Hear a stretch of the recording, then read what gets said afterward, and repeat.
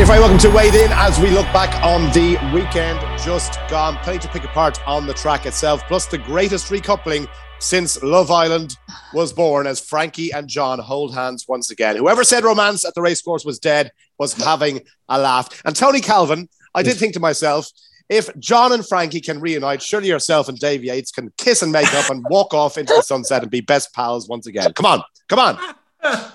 Yeah. No, not going to happen. Not going to happen. Yeah, I don't think the odds have been invented on Betfair that can accommodate that. No. I think we'd have to get up into the millions of one to get that on board. But anyway, look, it's nice to have Frankie and John back together. Vanessa Ryle is with us as well. Vanessa, I'm amazed you yesterday didn't get kicked out in the big crowd. I'm absolutely stunned and amused that the woman at Wimbledon that said she's had about 700 drinks, mate, wasn't Vanessa Ryle and managed to stay in the crowd. How did that happen, Vanessa? Well, when the security card came over, I just turned on the charm. You know, it was all okay at the end.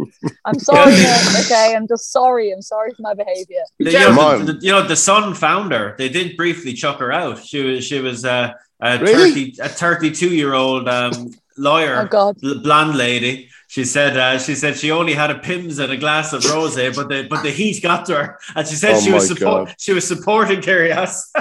Listen, I was immediately expecting the camera to pan to Vanessa. She said, "I'm not moving, mate. I'm not going anywhere." They let her back. Tell you how civilized this is. That they actually let her back in, gave her a bottle of water, and let her back in after a while. How terribly British! How terribly British. That guy is some tool, isn't he? I bet when he goes to bed with his missus, he makes her make a standing ovation after his. God. Yeah. I watch about 5 tennis games maybe a year, and I watch the whole game, lads. The 3 C's: controversy creates cash. I thought it was great viewing. It's clearly an absolute wrong one, but it's good viewing. Brilliant. I loved it. It's the ultimate kind of situation of like every sport needs a villain and a character, and he's that. And he's a Matt Chapman of tennis, isn't he? Listen, I wouldn't give Chapman that much credit. At least Kyrgios is bloody talented. Anyway, let's move on. Nick actually has some ability. Yeah, correct. Right, let's move on back to the racetrack. And look, let's start off with Frankie and John then, Kev, because look, it's the reunited couple once again. All is fine in the world. I know when Spiral got beaten in the Falmouth, but I mean, that aside, was this a surprise to you? Was this always in the cards? What's your reckoning of it? I don't know. I think what we now know, kind of with all the information at hand, is like John Gosling, I think, effectively thought he needed to kind of embarrass and call out Frankie publicly to kind of get the reaction he wanted, because one assumes his efforts in private weren't yielding results. So he felt he needed to escalate, make it public. And he's seemingly, happy with the results that got. It was all a bit kind of unedifying for 2, tip-top, senior sports people, I suppose, if you want to call them that. But hey-ho, look, complex personalities involved, and if it got the result that suits the two of them, or suits Gosling certainly, hey-ho, good, interesting viewing, I suppose, if you're into that sort of thing. Bit of drama, bit of controversy creates cash, Hugh. Why not? Well, I don't think, TC, I don't think we can say that in Spiral getting beaten was Frankie Dettori's fault. In fairness, I'm surprised he didn't get more criticism for the ride, because he rode her completely differently to what the way she'd been ridden at Ascot, and actually put her into the race like really early. And I know the old Joe Punter kind of betting shop punters like, he gave her every chance, she hit the front, but Jesus, I thought he gave her a very kind of overly positive ride myself. But there you go. That seems to be the minority view. Well, I guess, okay, Tony, if you go back to his and Spiral's previous win, she had to come through, weaving through the traffic, which seems to suit her coming late. So on that respect, Kevin may be right there. But what was your assessment of Spiral getting beaten? Was it Frankie Dettori's fault? Well, it could have been. Obviously, whenever horses coming back from a big layoff after troubles, whenever they put up a really big performance on the clock and form wise, there's always a chance of them regressing next time. And obviously, the ground was a big factor. It was rattling ground there, and they put a lot of water on, but it still wasn't enough. It could have been one or two factors, couldn't it? I bet Kevin, the Joseph O'Brien camp, were quite happy that that prosperous voyage didn't go over to France. Wasn't it? God bless Brexit, lads. Tell you what. Coming back to the Gosling, I was quite disappointed. It seems to be quite an orchestrated rather than just emotion on the day. I'm actually reading Barney Curley's A Sure Thing at the moment, and there's a passage in there that Barney Curley, when Frankie Dettori was having his drug problems and the News of the World were just about to expose him, he actually took him to John Gosden, and John Gosden, there's a passage in there about John Gosden laying down the law, said 100% is needed and stuff like that. So while I was a big fan of John Gosden coming out on the day, I'm a little bit disappointed. You know, it was like I said, it was a plan to kick up the arse. And he can't triple down with Inspiral, couldn't he? He just, even if he thought it was a moderate ride, he's made his point and he seemed to bridges. But so maybe in this instance, maybe he tried everything else, TC, and all that was left was the public admonition for Frankie Dettori. Maybe he tried everything else. Yeah, well, I said if that's the way you want to play it, it seems to have worked out all right. But I don't think any of it. I don't think John Gosden comes out particularly well as the story progressed. I mean, like on the day, I thought it was, not exactly box office, but I love to see that kind of raw emotion and justified criticism coming out, because, as Frankie said, he did add the more rides you see from him at Ascot, you can analyse them, the poorer meeting he had. But yeah, I think we can put that to bed, and thankfully it didn't raise its ugly head again after Inspiral. No, and we'll come on to Rob Hornby, Vanessa, in a second, right? Because I do want to give him plenty of praise. But just to stay with Frankie, I mean, we did have a situation where himself and Ray Dawson were in the stewards' room after Maj won and Frankie on the zoo. And again, Dettori got a bit of criticism here for not appearing to try to win the race in the stewards' room. Do you accept that probably he didn't try too much in the stewards' room, or how do you kind of see what played out there? Yeah, it was interesting viewing. I love those stewards room look-ins. I think they can be very interesting, and in this case I think Frankie Dettori, in my view anyway, was trying to just be as fair as he could. I think he realized that on the day he was beaten by a horse that was, obviously there was interference, but ultimately the winner was going away at the line. I think he probably knows, he's been in enough stewards inquiries, had enough interference, have ridden enough of those sort of fillies in those sort of races to know that he probably ultimately wasn't a situation of she would have won without the bump. I don't think she would have won. She should have probably been second. And this is speaking from a Lazou fan as well. I'm a big fan of hers.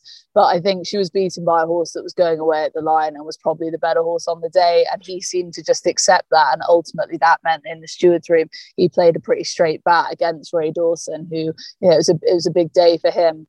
And I think Frankie went in there and just spoke his own truth straight, didn't try to play up to it to try and win the race. But I think that's probably because ultimately he knew he was on the second best horse in the race. I think no. Ultimately, he knew if he was like giving it the big one, Saib bin Suroor it was going to be the and obviously he rides a lot for him and Godolphin, and he's trying to get a good book. So I reckon if it was another trainer and another owner, then I think he would have come out of more guns. He was riding for his good, in the colours of a friend of his. I don't think that would have come in. I'm talking facts here. I actually looked at that race and I thought it's going to lose this, and I actually went on Betfair and I was laying 1.3, 1.26, and I thought she had every chance of getting chucked out. And when he goes in there, and like I said, there's some dispute whether it's even factually correct what he said. He didn't get a bump, etc. It's shades of Paddy Brennan, isn't he? Aintree and the likes of that. I mean, if you're the owner of that horse, I think you want a bit more. Well, even if you'd want to be represented a bit more strongly. You want a bit, less honesty. I mean, you don't have to go down that road. But it's not as if Frankie doesn't have form here in the stewards' room. And Oisin Murphy yesterday up on At the Races in an interview he did with Boise and with Chapman as well, basically said, look, obviously what happened in the Commonwealth Cup with Dragon Symbol, he got absolutely eaten alive by Dettori in the stewards' room. So clearly Dettori felt either he didn't want to pursue this as aggressively, or perhaps he thought the race wasn't going to change ultimately. I don't know. Anybody seriously think if it wasn't Godolphin and Saib bin Suroor, he wouldn't have gone in a lot harder? I honestly, that never even came into my thought process. Well, you want to? I'll put you on a cynical course. You can come around. I do 3 day seminars. Right. Okay. Well, look, on that, because I do want to give a lot of attention to Rob Hornby, because what a fantastic weekend. Obviously, a double Group 1. And Kevin, you could see, first of all, yesterday with alcohol free, you could see the delight on his face, after a brilliant performance by the filly. And then obviously with Inspiral getting beaten, prosperous voyage as well, but equally as delightful for him. A fantastic weekend for Rob. Yeah, you'd be delighted. Like it's amazing the way this game can turn so quick. Like he didn't just lose the ride in the Irish Derby. Scope then got killed at home. It's his first Group 1 winner and a very important horse to him. Like that would have been heartbreaking. You can imagine how much on the floor he was after that double whammy. And then before you know it, literally a few days later, he's ridden 2 Group 1 winners. So it's great. Look, we said at the time, it was a big disappointment to him, but it wasn't a great insult to him to be replaced by Colin Keane, because Colin Keane's like a tip topper, one of the best jockeys in Europe, if not further afield. But when you face disappointment as a sportsman, it's about how you respond.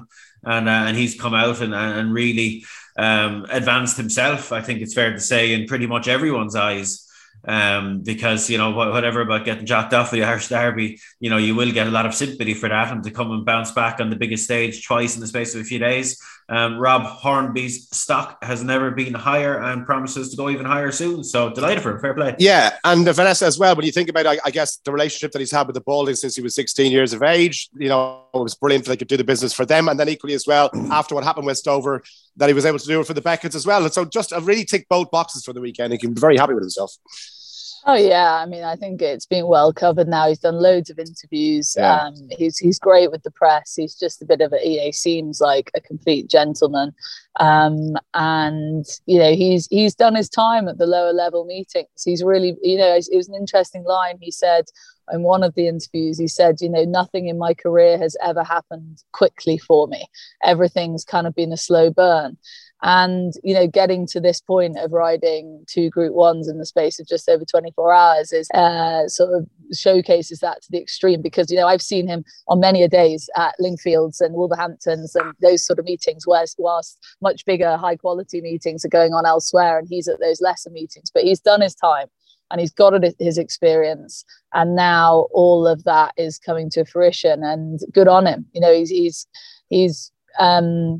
He's really done himself proud, I think, in all the aftermath of the Westover fallout. He put his head down, worked harder, accepted it, and then this to come around. It's racing at its best, throwing up a good story. Yeah, and it was great. And equally as well, alcohol free. I listened to Andrew Balding's wife, his first name escapes me, he'll tell me now in a second. But obviously the fact, Annalisa, that she obviously has now won a Group 1 at 2, 3 and 4 years of age, but also was very much the owner's decision to kind of step her back and trip and to keep faith with the journey. So obviously that's paid off, which is great. Yeah. I mean, on that note, I mean, I think it was a terrific training performance. I know sort of 2 sides of the fence. I mean, one angle is that old adage that a really top class horse can win at any trip, roughly speaking. So, in the ballpark anyway. And so maybe that rule applies to her because she is a top class filly, absolutely top class at 2, 3 and now 4.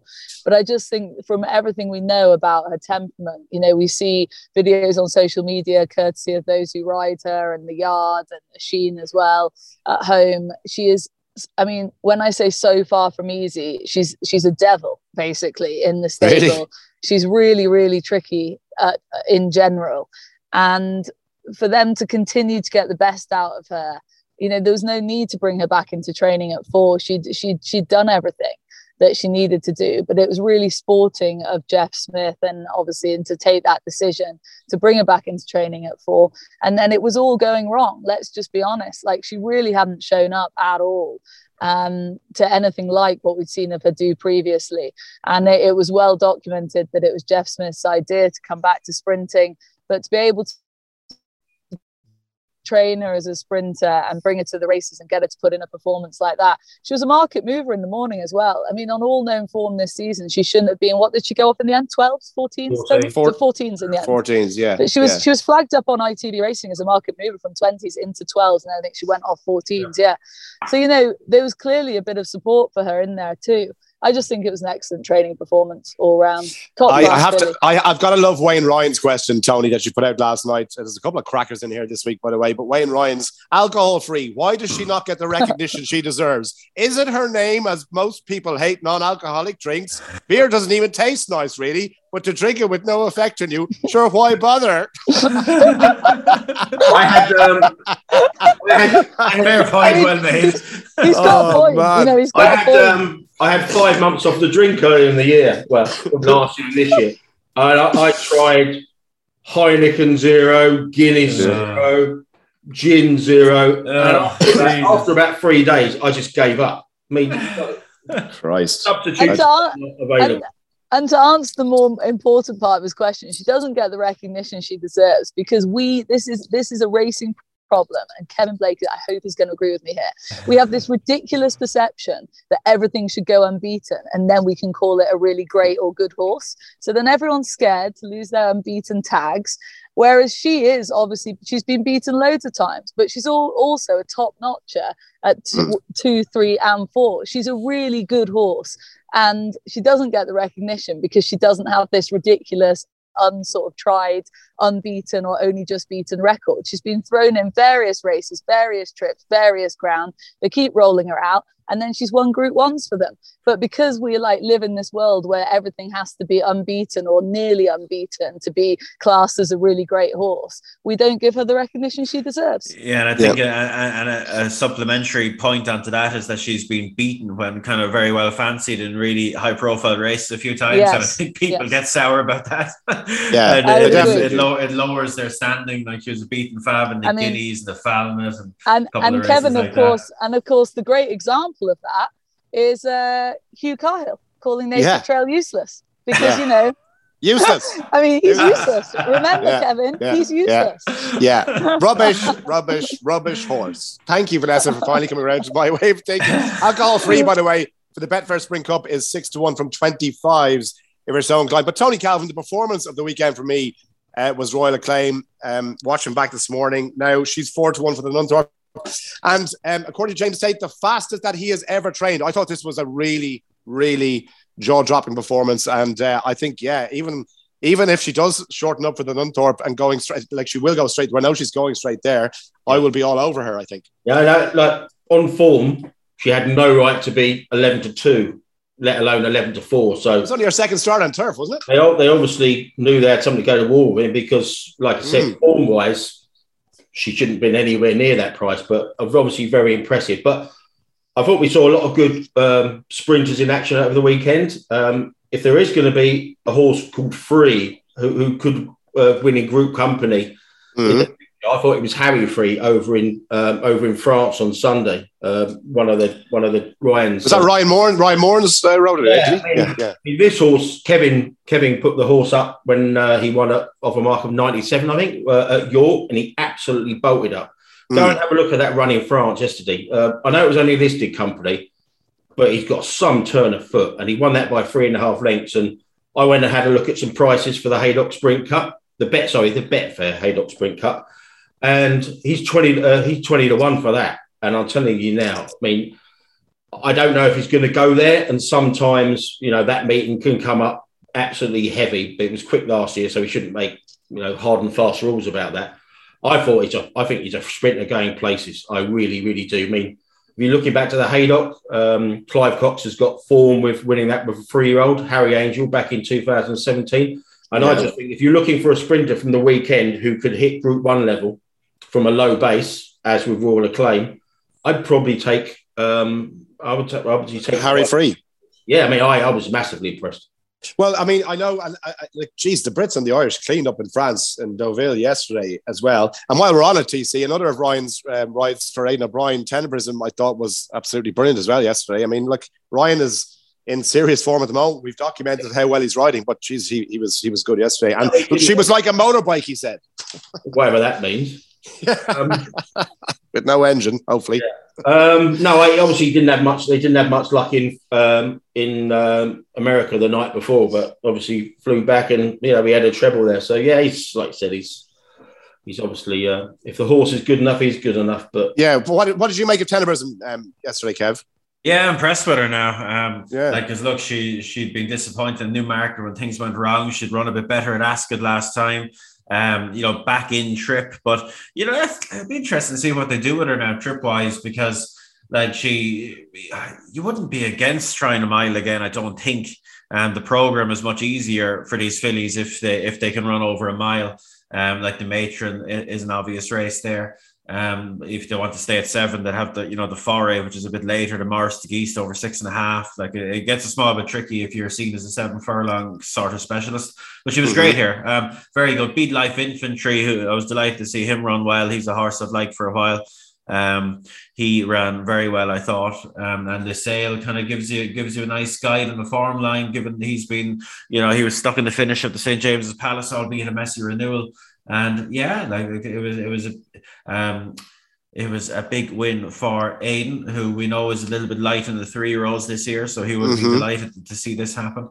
And it wouldn't be so given his maybe lack of ammo amongst the Coles 3-year-olds. She could potentially take on the boys again later in the season. Okay, just a quick. One last thing on just Royal Acclaim. It was funny. I was at Bath when she made her reappearance on course for Sky, and James Tate is a really good man in front of the camera. Great to interview, just like an intelligent trainer, and always had something interesting to say. And we didn't have enough time that day that she ran to do anything pre-race. But I obviously get to talk when they're sort of down at the start for a minute or whatever. So I went over to him just to get a line off camera on her. And I could tell, even in my limited experience of interviewing him, that he was definitely a bit on edge about, I could tell immediately this was an important horse. And looking at her in the paddock that day, I mean, that was her reappearance run after that, such an impressive debut back when she was a 2-year-old, beat all those good horses. But I looked at her in the paddock. I mean, I had to triple check she was a filly. Like she is behind the saddle, she is just got a huge back end. 15 hands, would you say? She's we'll get the measured in. 15 Dan Barbers. 15 Dan Barbers. 15 massive. You didn't know how big. 15 Dan Barbers with a guitar on his head. Did you see our crooner there on Friday night? Absolutely locked out of his mind, putting up his own guitar. So. Dan's so small, that was actually a banjo. Stop. A ukulele. That was the one I was looking for. Oh, God. Poor Dan. He gets a ribbing on this. Dan. Anyway, he's in for a good time Thursday. Go on. Yeah, no. So I just thought it was interesting race anyway. And then she won at Bath like she would have done in a hat canter, basically. So impressive. And then afterwards, I did get to interview James Tate, and the relief. I mean, I could just tell like he was a different man to the person I spoke to beforehand. And he said then, I said, "What's the plan?" And he said, "Long-term plan, Nunthorpe."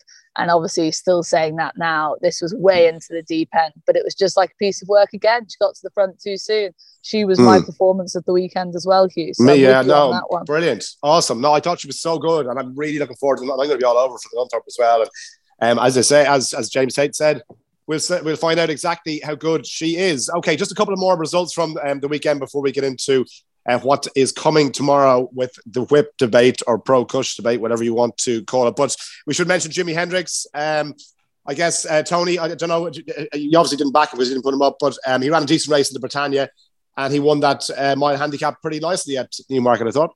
Yeah, just got up on the lines, very well back, falls into 5-2. The handicapper I was most impressed by, and he was absolutely smashed smithereens market, was New London. I think they're going to go Voltigeur and Ledger after that.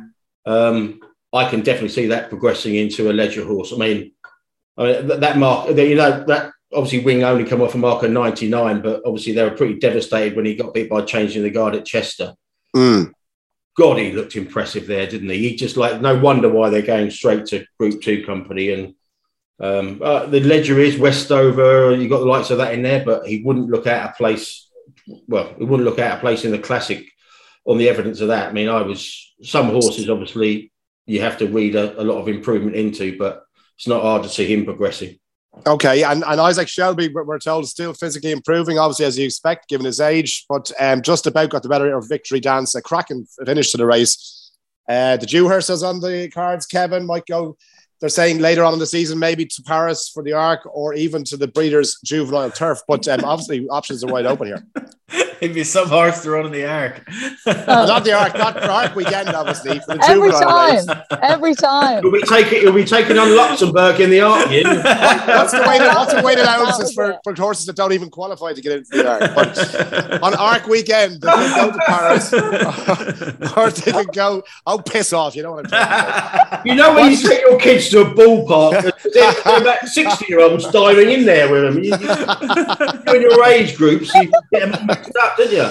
Listen, I just like to mix things up. I'm giving racing new ideas here. You need to go with. You need to go with Carhill and his 80-year-old partner. Yeah. What do you think of Isaac Bloody Shelby? I liked him now. I thought he was good. Edge left under pressure, caused a bit of interference, but sure, we don't mind that sort of thing in British and Irish racing, do we? He was good. He was good. Brian Meehan there was quite big talk about him, and look, he's by Night of Thunder, out of a heliostatic mare, which is a blast in the past. But you'd expect him on pedigree to very much keep improving and be a better 3-year-old. So for him to do this on a second start was pretty impressive. Now he looks a nice one, and great to see the Sangster colours carried the big race victory, historic colours. Yeah, brilliant. Okay, great stuff. What price Isaac Shelby to win the Arc? The British Horse Racing Authority, gentlemen, to move things on before we get to register questions, are apparently going to crack down pretty hard at breaches of the whip rules for major races. This story broke in the Daily Mail by Marcus Townend last week, and it has gathered a bit of storm. So jockeys who commit breaches of the whip rules will have meant disqualified. The BHA's whip consultation steering group are going to stamp out win at all costs mentality. I don't know what the hell that means. And any jump jockey who strikes their mount 12 times will be suspended for a month. Kevin, your initial thoughts, and we're preempting here what's going to happen tomorrow, but this seems pretty tight in the paper. And if these recommendations do prove to come, how do you feel about them? I don't mind it. Look, I've had a problem with the whip rules for a long time, but just because of the motivations for changing them, you're either happy with the whip or you're not. And I think everyone seems to be happy with the whip itself in terms of, its impact on horses, etc. But look, I think putting in the number limit, which I think is fundamentally flawed, but I think it has promoted a better standard of riding in the UK and Ireland, in that it makes jockeys less whip happy. And look, if you're happy with those rules, as we keep saying in the context of the interference rules, if you want the rules to be followed, you need a heavy deterrent. And like disqualification, bear in mind now that the devil's in the detail here, that the limit is 7 and 8 strikes for each code, and they're saying that disqualification would only kick in if there was 11 or 12 strikes. So they're basically looking to bring in disqualification, we assume based on the reports, to take care of, I suppose, severe breaches of the rules. And I'm not upset about it, to be honest. I think it would never happen, or certainly be extremely rare. Because when you have a really heavy deterrent in place, it concentrates minds. And, obviously the example everyone will talk about is this year's Grand National. Samuel Lee Cohen, 14 strikes. If those rules had been applicable, the Grand National winner would have been thrown out, and there would have been absolute mayhem in the betting world. And every other world, just the world in general, it would have been mayhem. But look, if that rule was in place, would Samuel Lee Cohen have hit the horse 14 times, even though it was his last ever ride? Absolutely not. Because to me, and that's my opinion, but when you have such a severe deterrent in place, the rule just won't get broken. So I think it will achieve its goals in that regard. Look, if it does get broken, it will be extremely messy, but in practical terms, I just don't see it getting broken. What's that old famous Winston Churchill quote? Nothing concentrates the mind like the prospect of being hanged in the morning. Tony, from a betting perspective, is this going to get messy? Is it going to get messy to the point where people are going to have to wait on payouts? I know yourself and Chris Poole, and we're talking about this briefly on Twitter at the weekend, but what's your view on the result of this on the betting payouts and ultimately how races are decided? We had the discussion on text rather than Twitter, but I think the first point about this, you look at, obviously we don't know what's been leaked to Marcus. We don't know the entirety of what's going to happen. It's clearly going to be a big document. If they spent over a year doing it with 16 people inputted into it, then it goes to BHA. It's going to be quite a hefty tome, isn't it? I mean, the thing that stood out for me, and I haven't really heard it discussed, is the line in Marcus's piece. This is only going to apply to major races. Now, if they're going to pick and choose You can go over 11 or 12 times. We won't disqualify you in what is a lesser race. Presumably they mean a high-profile race on ITV. Then it's going to get very messy indeed. That makes no sense, really, does it? Yeah. Like I said, like we said with the touring and stuff like that, jockeys are going to have to get used to really kind of like focusing on this. But if they only think they're going to have to focus on big races or major races, if that's true, are the BHA going to give a list of races? Oh, you're right if you go over 11 or 12 in those, but it doesn't make any sense. I can see the argument sometimes where technology is employed in major matches across different sports because they have loads of cameras there, whereas maybe the lesser matches mightn't have that facility. But in racing, Tony, I mean, surely they can look back on every race and see. This is what me and Chris were discussing. I mean, if, for example, the Grand National is going to be one of the major races. It's 4 miles plus whatever. If they're going to settle, if they're going to actually disqualify horses, are they going to do it subsequent to that and let the betting stand? And that's another question we've got to answer.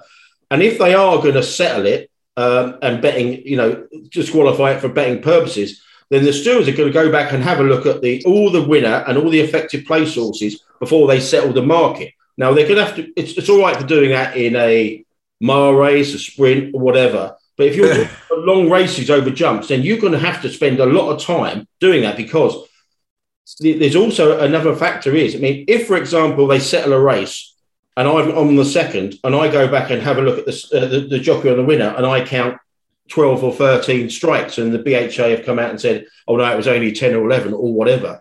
Am I going to be allowed to object to that subsequently? It's obviously, like as Kevin said, the devil, we can discuss it all we want, but we won't know for another day or so recording this. There's a lot of questions to answer here, but it seems to me a delay in settlement is going to be inevitable. And we're told time and time again by bookmakers, race clashes, in delays in settlement is a massive no-no. And if you're doing that for big races on big race days, then there's questions to answer there. Yeah. But I think it'd be interesting in terms of, like, I assume they haven't just pulled 11 and 12 out of their backsides. Like, one would hope that in the body of this work that we're going to see tomorrow, that the BHA will have the actual statistics to say, right, well, in the whole of 2021, there was only 6 cases of jockeys going over 11 or 12. You'd hope that they have that sort of information, because that would contextualize it and say, right, this is an extremely rare event, without disqualification, and with disqualification, we expect this rule just isn't going to be broken at all. In all of this, they've got the discretion to discard 1 or 2 strikes. So you're going to have a situation whereby they've got to ascertain if there's 11 or 12. Then they have to go back and have a look and say, well, actually, that was a corrective measure for health and for safety. So we'll knock that one off him. It could get very, very messy in a very short time frame. I just wonder whether they're going to settle. I just wonder if they're going to settle, the disqualification and separate the disqualification from the betting. But then again, that's a whole new ball game. Vanessa?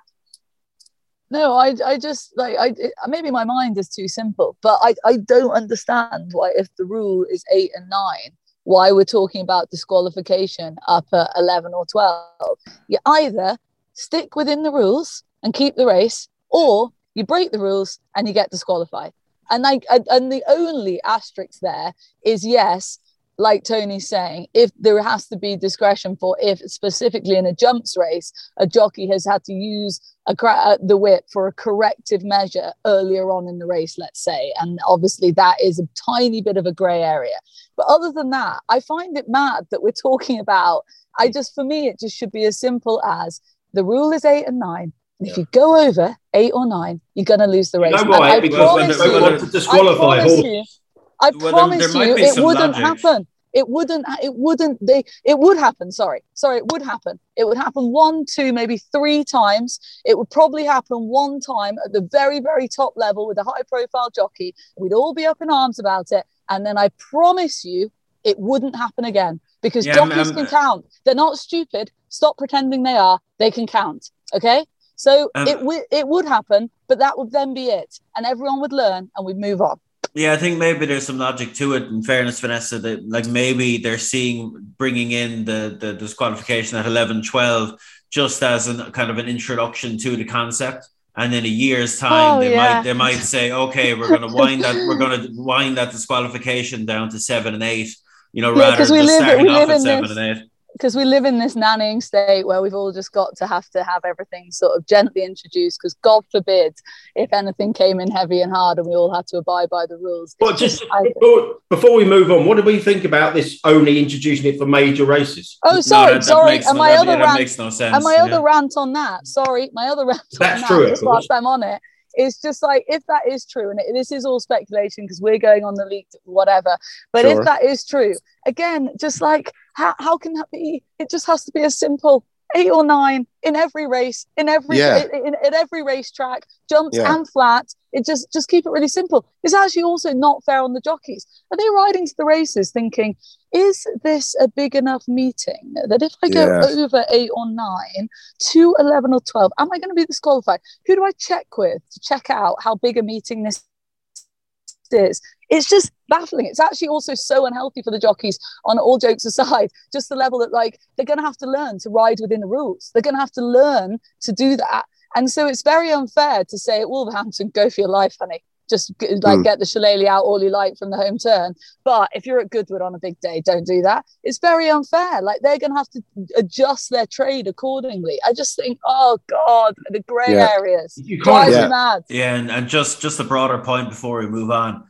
BHA, really, really leaky. Another one. Another leak. They are leaky. They are leaky. I was actually looking down the 16 people on the panel and their links to Townend, and I was thinking, yeah, he's my favourite. Yeah, he's my favourite. But then it obviously goes to BHA, and it might not be anybody on the 16 strong panel. It might be BHA. Anyway, as you say, this hopefully we'll have confirmation tomorrow on this, and we'll see what way they go. But it looks like that story in the Mail is pretty tight, so we'll wait and see if it's confirmed. I tell you, Hugh, I hope once they get the whip sorted out, this has been ongoing. Geez, I hope they go after the all interference issue with as much rigor and aggressiveness as they've pursued the whip, because there's a hell of a contrast in willingness to tackle the issue there from the whip to interference. So it'll be fascinating to see if they move on to that next. Watch this.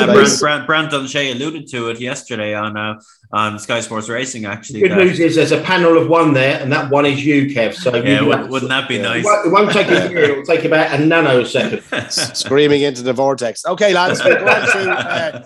on to the listener questions that we didn't cover. Dave Parry, and Dave, I'm loath to start with this one, and I really hope it's tongue-in-cheek here, but I'm going to read your question as you've written it. Now that Gosden Dettori ship is steadied, I do wonder whether, with different names of the protagonists, whether more would be made of the tactic of using all media channels to question a jockey's riding decisions, professionalism and lifestyle. Bullying, ? I don't know if that's tongue-in-cheek or not, Dave. I sincerely hope it is. It's pressure. I call it pressure. It's a man management technique, I suppose, isn't it? You call out someone publicly in an effort to get a desired response. One assumes, as we mentioned, assuming that every other avenue is failed. It's not bullying. I wouldn't be using the bullying word. People like to weed that out nowadays, don't they? To be fair, if someone 5 foot taller than you was giving out, you might feel a bit intimidated. You. Listen, I feel bullied every day on this bloody podcast. If anyone's entitled to use the word bully, it's me. But I don't. You're right for bullying. You're just right. Isaac Shelby for the art. Especially after he's dyed his hair to blonde. He is right for it, yeah. I haven't dyed my hair. It's the sunshine.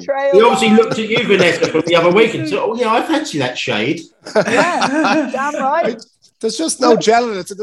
I feel bullied. Okay, Dave, let's file a lawsuit here, right? If you go for the Gosden, I'll go for the lads. Right, Dave Brown says, after Pied Piper and Aintree, why do jockeys need to attend inquiries anyway? In motor racing, they don't ask the drivers what happened and decisions made quickly. No jockey would also speed process up for on-course punters, getting their money as decisions made quicker. I totally agree. Why is there need for a jockey in there? Like, why can't we just decide? Yeah, we've seen some cases in the past where jockeys who, English wouldn't be their first language are in there with insurance inquiries trying to make a case against a fluent English speaker, which obviously puts them at a serious disadvantage. Look, the way, in my view, and this has been the same for years, the only question a jockey needs to be asked going into a steward's inquiry is there anything you can tell us that won't be evident from the footage we're going to judge this case on? And if the answer is no, it says, okay, thanks very much, stand out there, we'll let you know what we decide. Because you've all the angles, you've all the footage, you're supposed to have all the knowledge and skill to assess these things. And to me, that'd be much better, because you're giving, by listening, by giving them the chance to make their case, like you're favoring the better speakers, you know, the guys that can put their case, the guys that can lie better, you know, and that's not necessarily fair, I don't think. There's only one question I would ask them. Did you back the winner or the runner-up?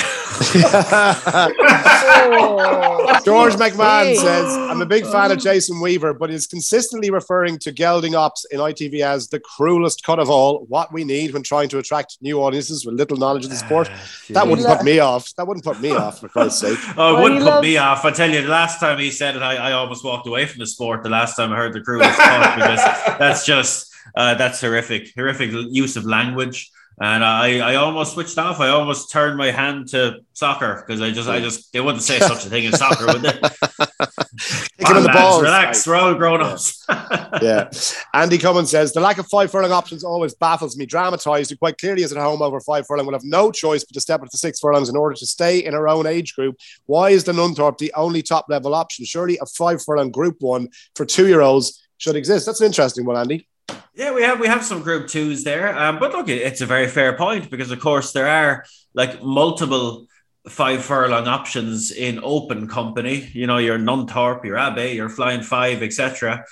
So it surely makes sense that every Group 1 option you have an open class, you should have Group 1 options in the underage divisions, if you want to call it that. So yeah, I think it's a perfectly fair point. Yeah. Okay.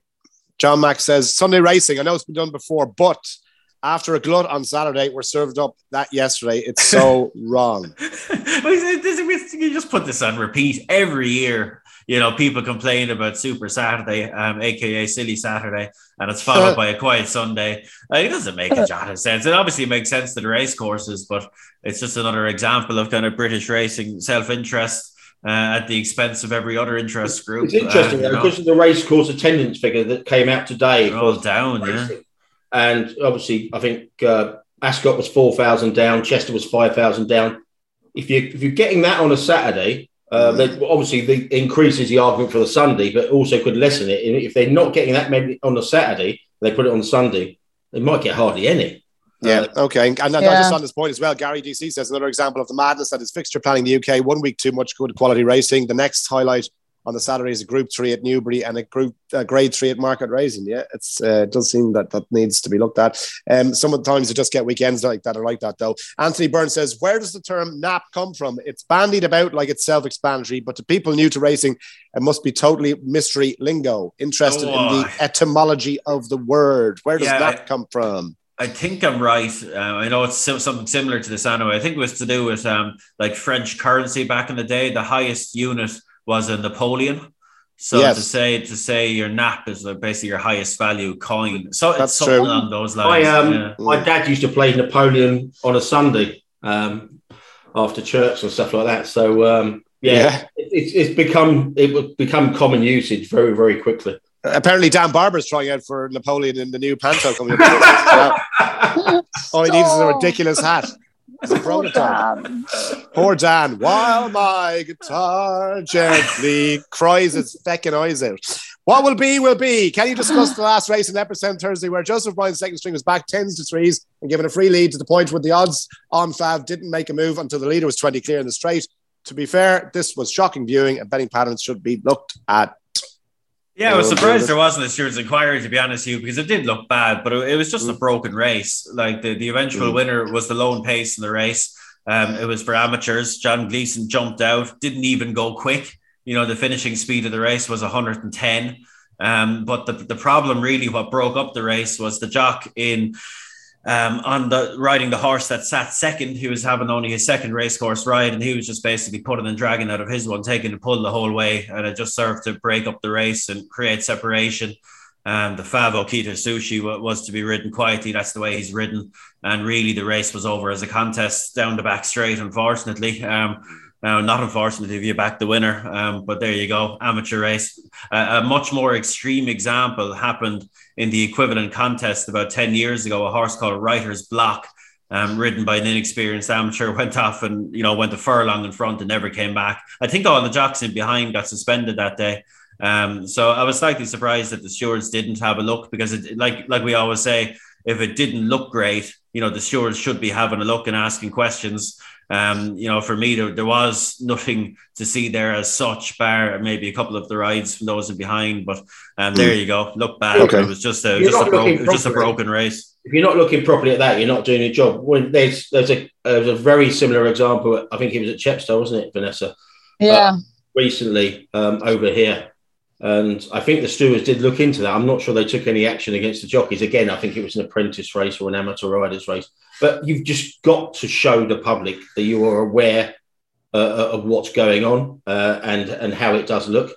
That's all punters ask for. If they've looked into it, betting pounds if needed, but interview all the jockeys saying what's going on. That's the minimum you should be asking for in circumstances like that. Absolutely. Okay. And last question then from Ian says, I was too late with this last week, but do people take any notice of racing post ratings? I would imagine most people put more stock in official or time form ratings. Do RPOs serve a purpose? Genuine question, as I don't know. Sure, I never look at them, but I use the Racing Post, so I look at the ratings. If you have access to time form, you use them. It's personal preference. They're all just someone's opinion expressed in numerical form. Yeah. So it comes down to how much you rate them. I think they've got 3 or 4 handicappers there. Some of them were there when I was at the Post in the late 90s. Paul Curtis, Steve Mason. So yeah, they're experienced people. It's like anything. People use time form. People don't use time form. I don't think I got enough time for that Epsom fight question. I have got some information about that. Was there any footage? I didn't see any footage of it. No, I actually know someone who was there. Apparently, it was very, very naughty. Apparently, it was 6-on-1 at one point. Then their mates jumped in. But then one of them was got a proper hiding, apparently, and one was actually hospitalised. God! He got left out later that day. Apparently, it could have got even more nasty, because apparently, if the 6 bullies didn't do the job on one person, they had 8 of their mates apparently waiting for a backup. I think it's a bit of a local feud. And do we know anything about the demographics, TC? Like younger lads, older lads? I didn't ask about that, but apparently it was a younger guy who got set upon, and I think it might have been his dad that went in to help him. Lord. It sounded if someone gets hospitalised and thankfully got let out later that night. It just goes to show you. I mean, we do kind of take these things a bit lightly, but that's terrible. That's terrible. Imagine you're there and whatever about the people involved. Imagine you're there with your kids and you just happen to kind of get stuck in the crossfire there through misfortune. That's a bad experience. It wasn't. Obviously, we saw that Sandown video, but this wasn't a handbags scenario by the sounds of it. Apparently, it was pretty grim. It wasn't premeditated. It's just that someone saw somebody and then they decided to send on him. Okay. All right. Okay, guys. That is us done for today. Apologies for ending a bit of a somber note, but look, I guess that's the reality of it. I was going to tell you that I'm thinking of starting my own ratings system, but maybe that'll keep for another day. I'm not sure that too many would subscribe to it. I thought you were going to announce that you're changing careers. You've been upset by the terminology and the use of language in racing, and you're going to switch careers to a Tommy Fleming impersonator. Tommy Fleming, that's it. Me and Tommy. Google him, English listeners. My former brother-in-law used to call me Tommy Fleming as well. And he says, you're the head of him. Jesus, the worst thing I ever saw in my life, and I had to Google image that picture. Christ almighty. Glenalla can't even sing properly as well. Christ. Anyway, Vanessa, have a great day at work. TC as well. Mind yourself, and Kevin as well. Thank you for your contribution. We're back with Racing Only Better on Thursday to look ahead to next weekend. Until then, enjoy yourselves and take it easy.